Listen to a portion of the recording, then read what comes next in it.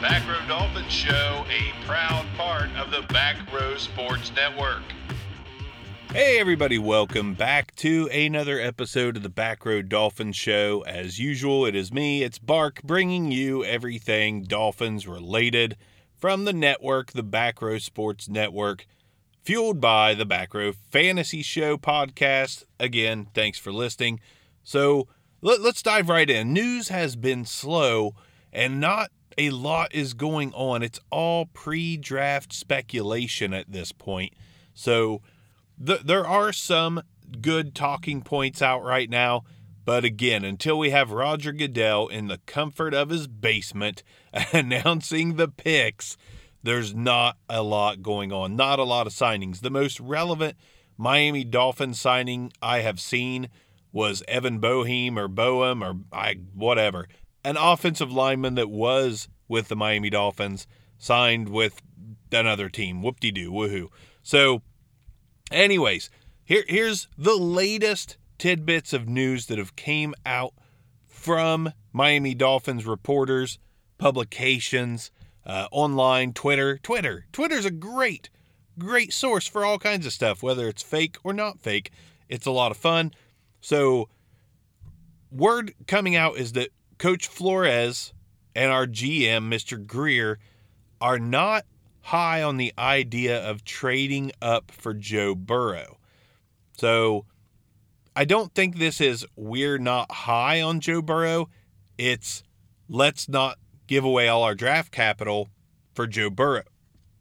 Apparently Flores and Greer see a quarterback in this draft that can be just as good or effective maybe for this Miami Dolphins team as Joe Burrow. More reports have linked Miami to Justin Herbert.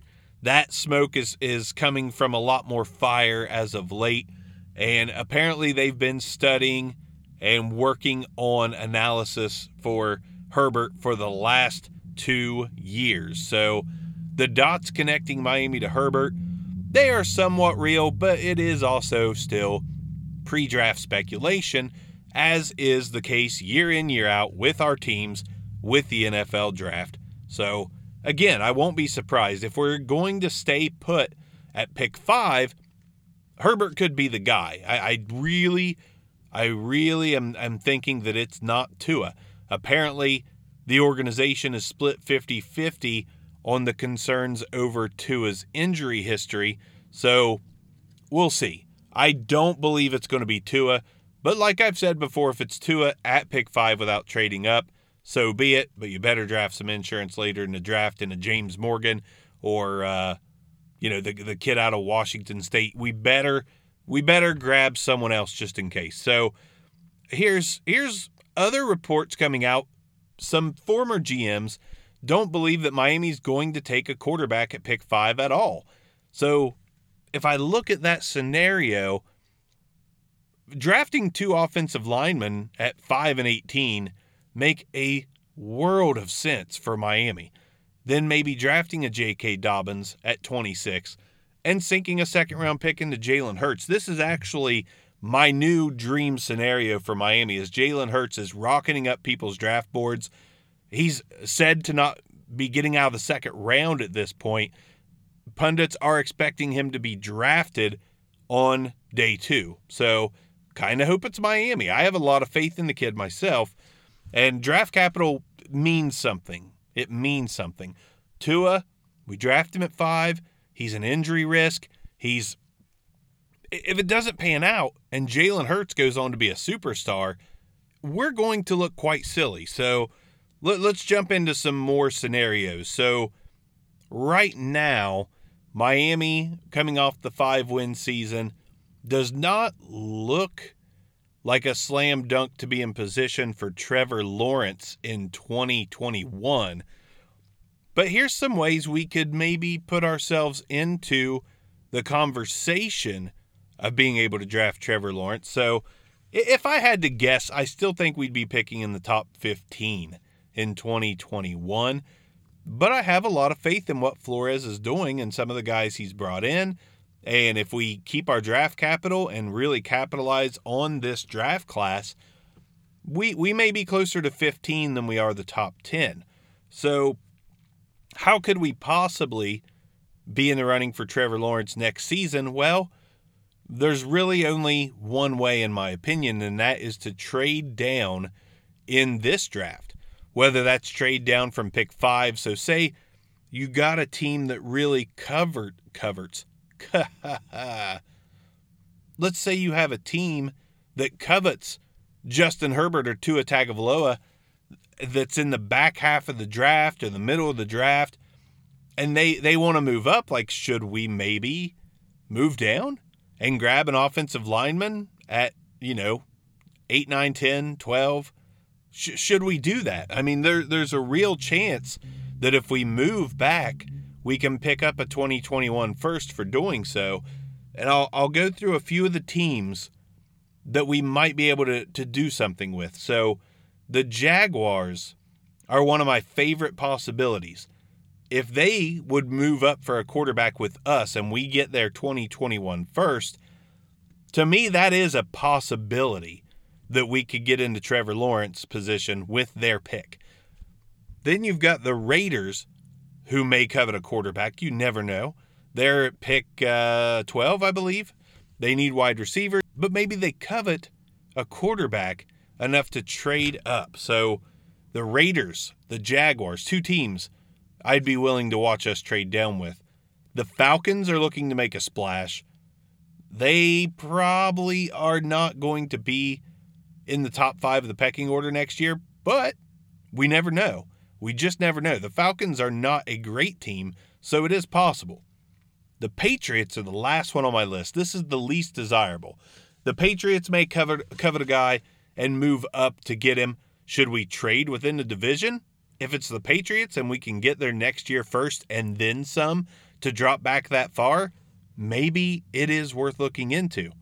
Maybe that is a scenario that could work out for us. Not because their pick would give us Trevor Lawrence, but because we would get an extra first-round pick to package with our first-round pick to move up to get Trevor Lawrence. So right now, until pick 5 is announced, I'm going to be partially on the Trevor Lawrence train.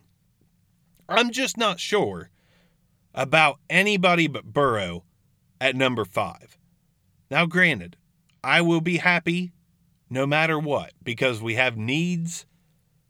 As long as they don't draft a running back or wide receiver or a tight end at 5, which we know is not going to happen, I will be happy with the pick because most other areas are a position of need.